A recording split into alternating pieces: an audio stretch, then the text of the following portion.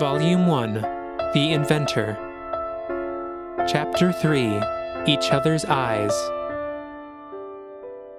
The date is March 4th, 1910 at 1:24 p.m. Madam Buxley, Scribe begins in a gentle manner. I appreciate your interest in our job, but our work may be exhausting for somebody your age. I do not know the next time we will be able to even sit down, and we cannot afford to wait for you. I can assure you, my young comrade, that even at my advanced age, I am quite robust. I ambulate to and from the St. Macrina Theatre of the Arts almost every day, at least 2 miles away. You need not agonize over my well-being. Madam Buxley firmly states. Even so, Scribe replies, I hesitate to put a lady of your status in harm's way. I cannot yet estimate the amount of danger we may be in by continuing this investigation, but I shudder when I consider a reality where you are damaged by accompanying us. There's no need for your anguish, Madam Buxley says. She whistles. Bob hastily trots out of the house to join her. Bob will never allow injury to come my way. The madam reassures us. It is their second tenet to keep humans safe from harm, after all. I presume that Cyric must have a similar tenet somewhere, yes? My second tenet is, physically harm no sentient being, nor through inaction let a sentient being come to harm, except when it conflicts with tenet 1, I confirm. Madam Buxley nods. I have 2 bulwarks, then. With the capabilities of these 2 autos combined, there is no concern that I won't be protected. You may be at ease, Scribe. She takes out a journal and pen of her own.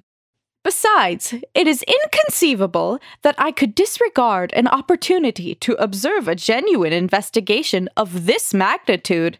The experience could inspire my next Herschel Storm story. What's more, I may prove to be an asset to you, as I've known the Ellison brothers since they were born. My insight may be an invaluable piece of testimony that could form the foundation of your conclusion. Scribe, we only have ours and Ishmael's impressions of Isaac. Madam Buxley's impression could be helpful, I explain. Scribe sighs. It would appear that I have been overruled. They smile at the madam. Let nobody claim that you lack initiative, Madam Buxley. Scribe, why did the police interrogate Madam Buxley but not Bob? The question occurs to me as we walk back to the Ellison residence. I can hear Scribe's revolver clanking at their side as we walk. Madam Buxley and Bob are a few paces behind us. The madam examines the foliage as we walk. I believe there are several reasons, Cyric. For one, I doubt Astorga felt the need to find more evidence, believing there was already enough to convict Anna. Officers like Gibson Astorga value a quick verdict. Nobody is truly free from guilt in his eyes. The other reason is a systemic one. Thanks to Ishmael Ellison and his college, autos have become helpful beings employed by many in our country. However, thanks to Isaac Ellison and Otto Cesaro, the integrity and loyalty of the automaton is frequently doubted by the average citizen, and even more so by the Republic. It has come to the point that police officers of the Republic of Veritas are not allowed to question autos for testimony, out of fear that their statements will be tainted either by their loyalty to their masters or by interference of a malicious outside source. That makes no sense. We can't be manipulated. Most of us have tenets that disallow us from being untruthful. Our testimony should be given more trust than that of a human. You are exactly correct, Cyric. The fundamental misunderstanding the Republic has is that of the way automatons function. They may believe better autos make prosperous people, but they have no idea what makes an auto work. Robotics might as well be witchcraft to most of them. What about Bob? If you know their tenets, then could you not prove to the police that they might trust their testimony? I have to believe there is a way to change the absurd system. I could tell them that the very first tenet of most modern autos, Bob included, is speak the truth or do not speak at all. Bob could prove that as well. Scribe's head turns toward Bob. Bob, what is your first tenet? Speak the truth, or do not speak at all. Bob confirms. Scribe turns back to me. The problem is the superstition that a malignant force can somehow alter tenets. You and I know this is impossible, but most humans irrationally fear what they cannot understand. However, since the two of us are on the case, we may still be able to use Bob's testimony in the name of justice, even if it may not be used in the courtroom. My first tenet is seek knowledge and truth. Why is it different from other autos? How is it that you know as much as you do about robotics? Scribe smiles. You embody your first tenet perfectly, my dear friend. You are a specialized auto. Your goals and necessities are quite different than those of the average automaton. As for my history, you know quite well that I forbid this knowledge from you. Knowing how I arrived to be the person I am will not improve your investigative abilities, but could indeed distract from your work. Better that I, your partner, be nothing more than what you have witnessed yourself. My first tenet demands that I seek all knowledge I do not currently obtain, I counter. Following your instruction is only my third and final tenet. My thirst for knowledge has priority. Scribe grins again. We can continue this discussion another time. We must examine those mysterious tracks. We reach the entrance of the house as Scribe's words end. If I recall correctly, you said the tracks inside simply end in the parlor. Would you kindly lead us to the other end? I oblige. I begin to examine the marks I spotted hours prior. I follow them across the front of the house and around the back. They lead to a forested area like Anna described. Scribe, Madam Buxley, and Bob follow me a few feet behind. I detect the bullets from Tom's practice shots in the trees. They stop appearing as we walk deeper into the forest. The path ultimately ends at a hole in the ground with an adjacent pile of dirt. It is deep within the woods. Scribe gets on their knees to examine the earth. I have no need to kneel. I am built to be close to the ground at all times. Madam Buxley and Bob observe us as we work. I procure a single bullet from the debris after a thorough search. Sirik, can you verify that this is the same bullet used by the prototype? It is, I answer. It is identical to the one Elda showed us. Traces of gunpowder prove that it has been used. If it is accurate that only the prototype can fire these, then this must be the missing bullet. This is too deep into the forest to have come from Tom's practice shots. Is there any blood on it? There are no traces of blood. Very curious, Scribe murmurs as they hurriedly scribble in their journal. Sirik, what can you deduce from this scene? I contemplate my surroundings. It would appear that something was once buried in this spot. Then it was unearthed. I cannot verify the directionality of the marks. Something was dragged from the parlor to this spot or vice versa. That is all I can ascertain at this time. And what of this bullet? I'm not sure. Perhaps there was a misfire. Maybe this is some kind of calling card of the criminal. Fascinating, mutters Madam Buxley as she scrawls in her notes. She looks up at Scribe. Do you customarily ask for Sirik's assessment? I had postulated that Sirik's only duties were to observe the phenomena you might not perceive as a human and document your escapades. It didn't occur to me that Sirik might be considered as an investigator in their own right. Sirik is the superior observationalist by design, that is true. Their insight is just as helpful. In addition to observing things that I cannot, they can have ideas that I and any other human cannot. As an investigator, it is my duty to synthesize my own ideas and ideas I could never have had myself in order to draw the most accurate conclusion. She rubs the inactive end of her pen against her cheek. Fascinating indeed, she mutters again. She gazes at Bob. We walk back to the house. We intercept Officer Elda Gerst as she continues investigating. We inform her of our findings in the forest and of the bullet we have procured. Understood, she replies. She lowers her eyebrows as her gaze turns towards Madam Buxley and Bob. What are you doing here? The madam smiles and curtsies. I pray you may pardon our intrusion. A writer such as myself could not resist this opportunity to acquire new information on the investigative process. We are but discreet onlookers. You needn't fear our interference in the process. Elda scowls at the madam for a moment. She rolls her eyes and turns back to Scribe. We have new evidence. Got the belongings on the body. Take a look at this. She pulls a small piece of paper from her bag and hands it to us. It is a ticket stub reading thus. This ticket entitles the bearer to one first-class package from Aurora to St. Macrina. Departure of 10 o'clock p.m. on March 3rd, 1910. Arrival of 4 o'clock a.m. March 4th, 1910. Nothing adds up. Elda follows. If the murder took place at midnight, how could Isaac Ellison arrive at St. Macrina at 4 a.m? Officer Gerst, have you ever heard of Occam's razor? Scribe asks. Elda lowers her eyebrows as she looks at Scribe. No, but this is no time to discuss shaving. Scribe chuckles. That's not quite it, Officer Gerst. Occam's razor refers to the following principle. A hypothesis that makes the fewest assumptions is usually the most accurate. Let us look at your hypothesis that Isaac Ellison arrived here at 4 o'clock a.m. with this ticket. Isaac Ellison is one of the most infamous criminals at large in the Republic. Most of the train stations in the country are plastered with his wanted posters. He would need to assume some sort of disguise purely for the purpose of purchasing this ticket and riding the train.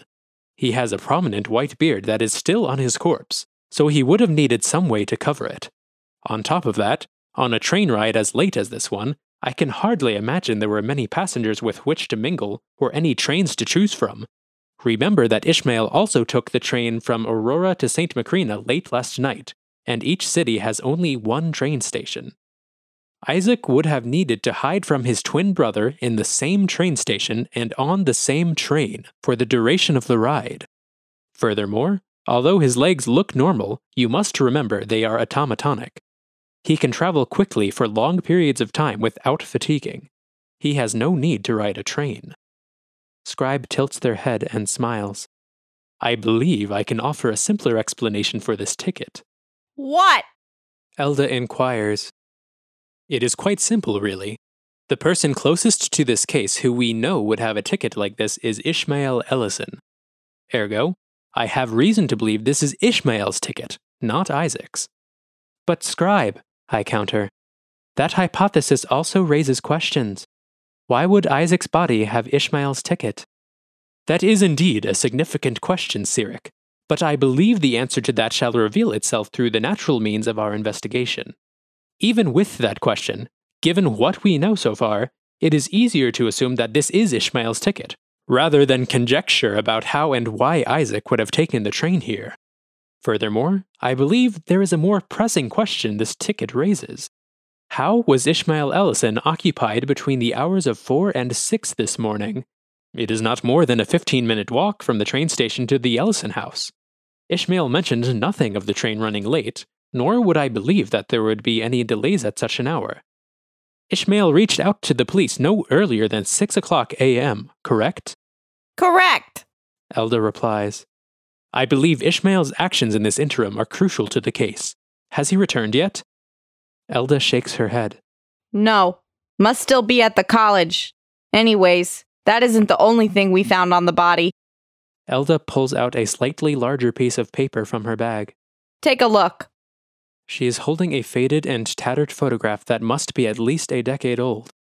It depicts two people on what appears to be a boat with the ocean in the background. One of the people appears to be a young Ellison man. He looks approximately 15 years younger. His right arm is behind the back of the other person. I can't discern which twin is in the picture. The other figure in the photograph is even more bewildering. Is that Anna? I feel confused.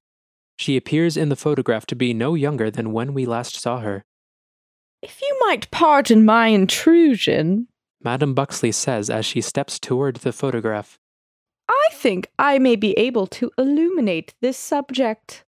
Please do, Scribe insists. This is the professor. You can recognize him by his rapturous smile. She smiles at the photograph as she speaks. This woman is Anna's mother. I'll admit the familial resemblance is exceptional. Humans who are related by blood often look quite similar in my observation. Isaac and Ishmael are the same way. It is even harder to distinguish the small differences between Anna and her mother given the aging of the photograph. I understand how I was deceived. Where is she now, and what is her name? Scribe follows. Madame Buxley frowns. She passed on, I'm afraid, before Anna was old enough to remember. Her name was Nan. If this is a photo of Ishmael and Nan, then why did Isaac have it? I ask her. The madam shrugs again. I'm admittedly oblivious to why that may be. You detectives are burdened with the responsibility of ascertaining that information. We stand in silence for a moment as we look at the picture. Thank you for this new evidence, Officer Gerst. Scribe bows their head. I have something else to ask of you, if you are able to help. We have enough reason to believe Tom Dwyer is involved in this case. Elda agrees to find the boy for questioning after Scribe explains Bob and Anna's testimony. Scribe turns to the madam once Elda departs. Madam Buxley, I believe I have some more questions regarding the Ellisons. Where would you like to conduct a second interview?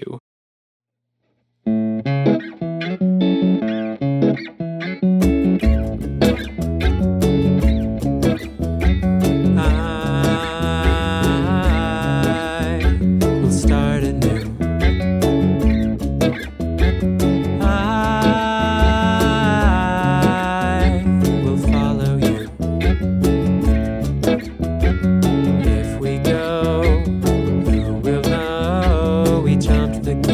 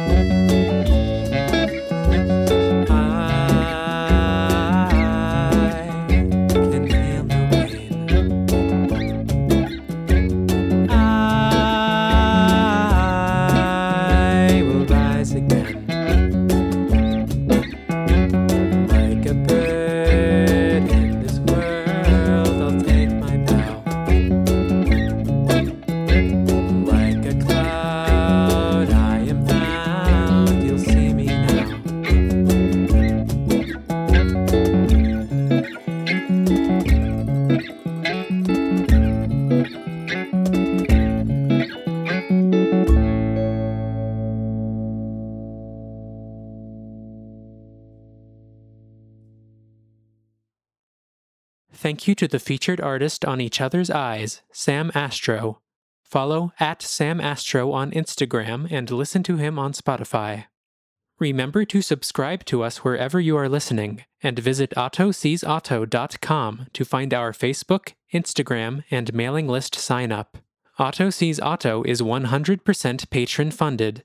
If you'd like to support the program and receive exclusive merch and downloads for as low as $5 per volume, please visit patreon.com/AutoSeesAuto. The date is March 4th, 1910 at 2:53 p.m. We follow Madam Buxley and Bob back to the Buxley residence. We are led to a large room filled with windows. The sky and forest can be viewed through the enormous glass apertures. Madam Buxley lays herself down in a soft reclined chair. She reminds me of a queen observing the world through her glass palace. Aha! The madam exclaims as she sits. We arrived at the solarium at the perfect time! The sun shines directly into these windows at 3 or 4 in the afternoon. This is the opportune moment to bathe oneself in solar rays. Madam Buxley's assessment of the room is accurate. My battery could have filled from 0% to 100% capacity within a few minutes of standing in the room. She turns her head toward Scribe. Now, my comrades, what inquiries do you have for me? Would you be able to give us a brief summary of Ishmael Ellison's life and personality from your own perspective? Scribe inquires. The madam shifts her position so that she faces the windows once more as she speaks. I've resided adjacent to the Ellison house all my life, and I met the Ellison boys when they were but a few days old. Ishmael is kindred to me. He exemplifies the phrase joie de vivre consummately. He adores life to the point that he conceived an entirely new life form in his automata. He desired to populate the world with beings who thrive in the state of existence as much as he does. He was despondent when Isaac determined his own fate with Auto Sees Auto, and he has never fully recovered. He never wished for his mechanical progeny to be seen as the new gods, as Isaac labels them. His aspiration was for them to be treated as equals to humans in their own right, but not even his brother can eradicate his infectious merriment. When he isn't occupied at the college, most of his attention presently is spent doting on Anna. Her happiness is paramount in his world. Do you know what kind of work he does at the college? I believe he spends most of his current professional career lobbying for the rights of automata. He never intended for them to be servants either, you know. The Republic's position of treating automata as soulless tools aggravates the professor almost as much as Auto Sees Auto's stance. She turns away from the window and positions herself so she can see both Scribe and myself. I see the way you converse with Sirik. It seems you and Ishmael mutually believe in the life and consciousness of automata. No? Scribe gazes out at the forest and taps their journal. I cannot deny that. What of you and Bob? Do you share Ishmael's ideology in how you treat them? Madam Buxley raises an eyebrow. Bob takes pleasure in aiding me in my daily routine. They are endowed with tenets that give them the urge and desire to help me. Is that accurate, Bob? That's accurate, madam. I am happy. Bob replies instantly. I am reminded of Bob's inability to lie. If they were unhappy, then they would be disabled from hiding it. Madam Buxley smiles at Scribe. An amateur roboticist may create an auto with unclear purpose, but Ishmael made my Bob many years ago. I can rest assured that they live a happy life. Scribe smiles back at the madam. I do believe Bob is as happy as they know how to be. May I ask them some questions, too? By all means. Scribe turns toward Bob. Bob, when was the last time Madam Buxley asked for your opinion? Bob pauses for a moment this time before answering. The madam has never asked me for my opinion. They reply. Their tone is as even as it always is. Do you have opinions? Bob hesitates again. I am not sure I understand your question. I am certain Madam Buxley has preferences and desires. She makes them known, and she pursues them. Do you have those too? Another pause ensues. Yes, I do have opinions. Madam Buxley interrupts the interrogation. Now, that isn't a decent question to. Have you ever shared them with anybody or pursued any desires that Madam Buxley has not ordered? Scribe persists. No. The answer is instant this time. Scribe turns back toward Madam Buxley. Bob feels content with their life right now, but they have never experienced free will as you and I know it, Madam Buxley. As a writer of your caliber, you must be a student of philosophy. Do you believe Bob has achieved true happiness without free will? The madam scowls at Scribe. She appears to begin speaking. She stops herself and closes her eyes. She takes a deep breath and lets it out slowly. Her smile returns as she opens her eyes. In my age, it is frighteningly easy to be obstinate on a stance that has long since been disproven, she says. A creator of art such as myself must remain tolerant of novel concepts in order to maintain the creation of novel art. You orate with the same spirit as the professor, my comrade. I express my gratitude to you for opening my heart a little more today. She turns to Bob. Bob, what would you like to do right now? I would like to stay here and listen, madam. The madam chuckles. Very well. I suppose the journey of 1,000 miles begins with one step, as the adage goes. You may stay, Bob. She turns toward me. Cyric, you must be content with a companion like Scribe, assuming you were produced by a roboticist with skill. Who did construct you? I don't know, madam, I admit. That information is unnecessary in my investigations. That is what Scribe tells me. My duties with my companion do fill me with excitement and determination. The madam scratches her cheek and grins.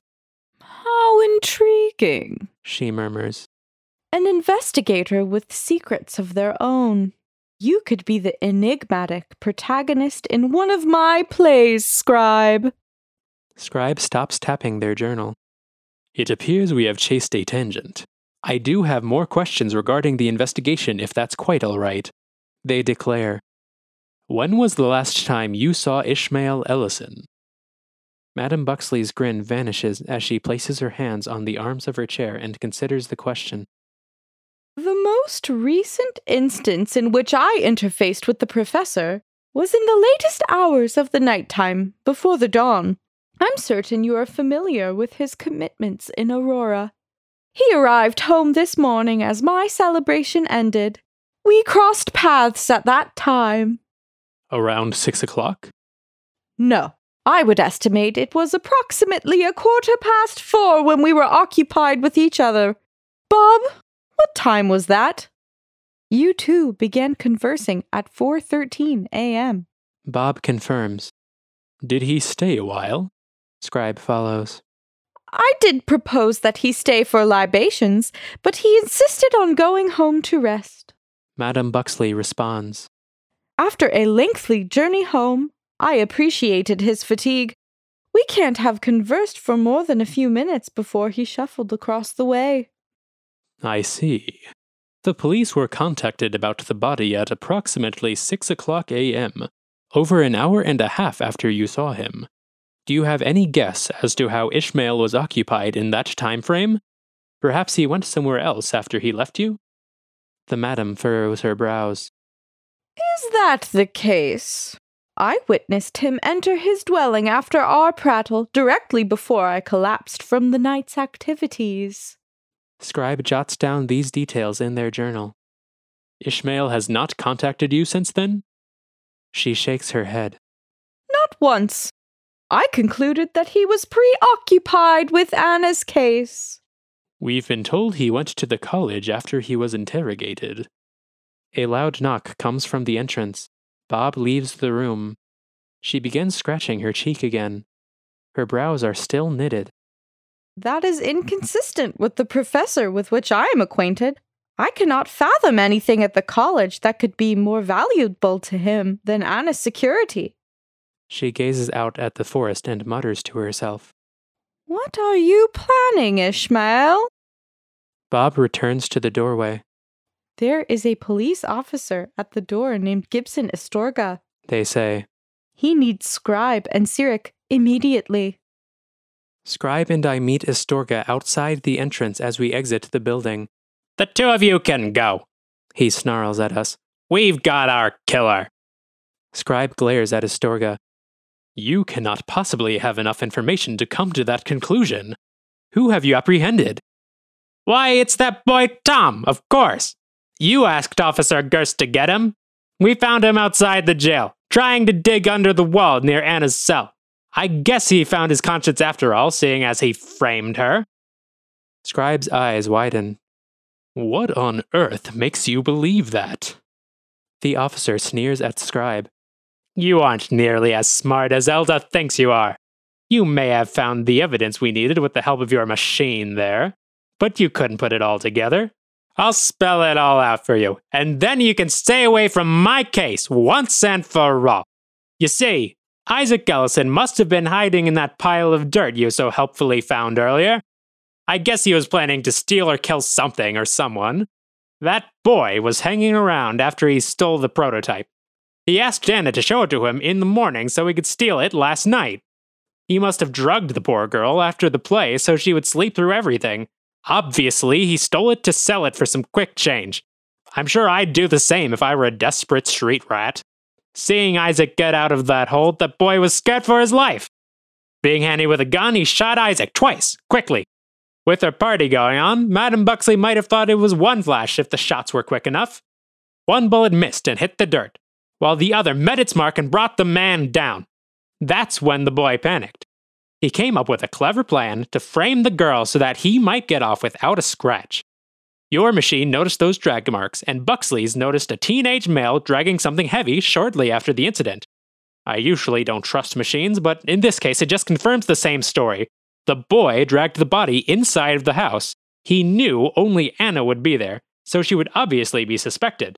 He also put the gun right back where he got it, so that even more suspicion would fall on her. She was the only one who could get to the murder weapon, in theory.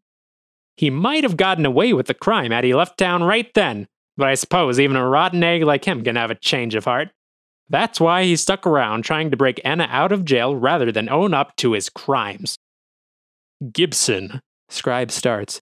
That theory is myriad inconsistencies, and it fails to account for everything we've found. We need more time to uncover the whole truth. Neither Tom nor Anna deserve to be in jail. You're wasting your time, he spits. And more importantly, you're wasting my time. The boy admitted his guilt when we got him. We don't need anything else, including you. Get the hell off my case. Thank you for listening to Otto Sees Otto. Remember to subscribe to us wherever you are listening, and visit AutoSeesOtto.com to find our Facebook, Instagram, and mailing list sign up. Otto Sees Otto is 100% patron-funded. If you'd like to support the program and receive exclusive merch and downloads for as low as $5 per volume, please visit patreon.com/AutoSeesOtto. Thank you to Robin and Glenn Cameron and the rest of our wonderful patrons for making this program possible.